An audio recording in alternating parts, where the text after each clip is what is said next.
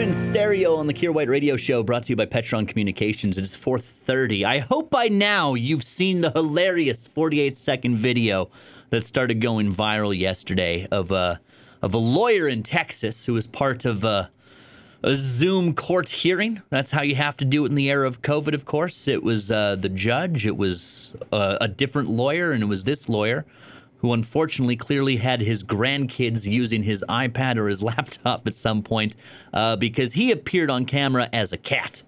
An adorable cat who looked very nervous to discover that it was in fact a cat.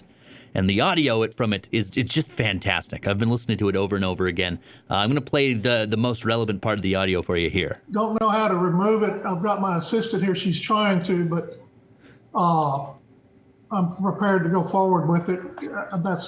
I'm here live. I'm not a cat. I can see that. There's a couple of things about that. The judge couldn't see that. All he saw was a cat. He could hear that the cat was in fact a human being for sure, but he couldn't see that was a cat. Hands down, my favorite part of this audio, though. I think it's around about here. I'm here live. I'm not a cat. He sounds so desperate to make sure the judge knows. Like, I am a human being.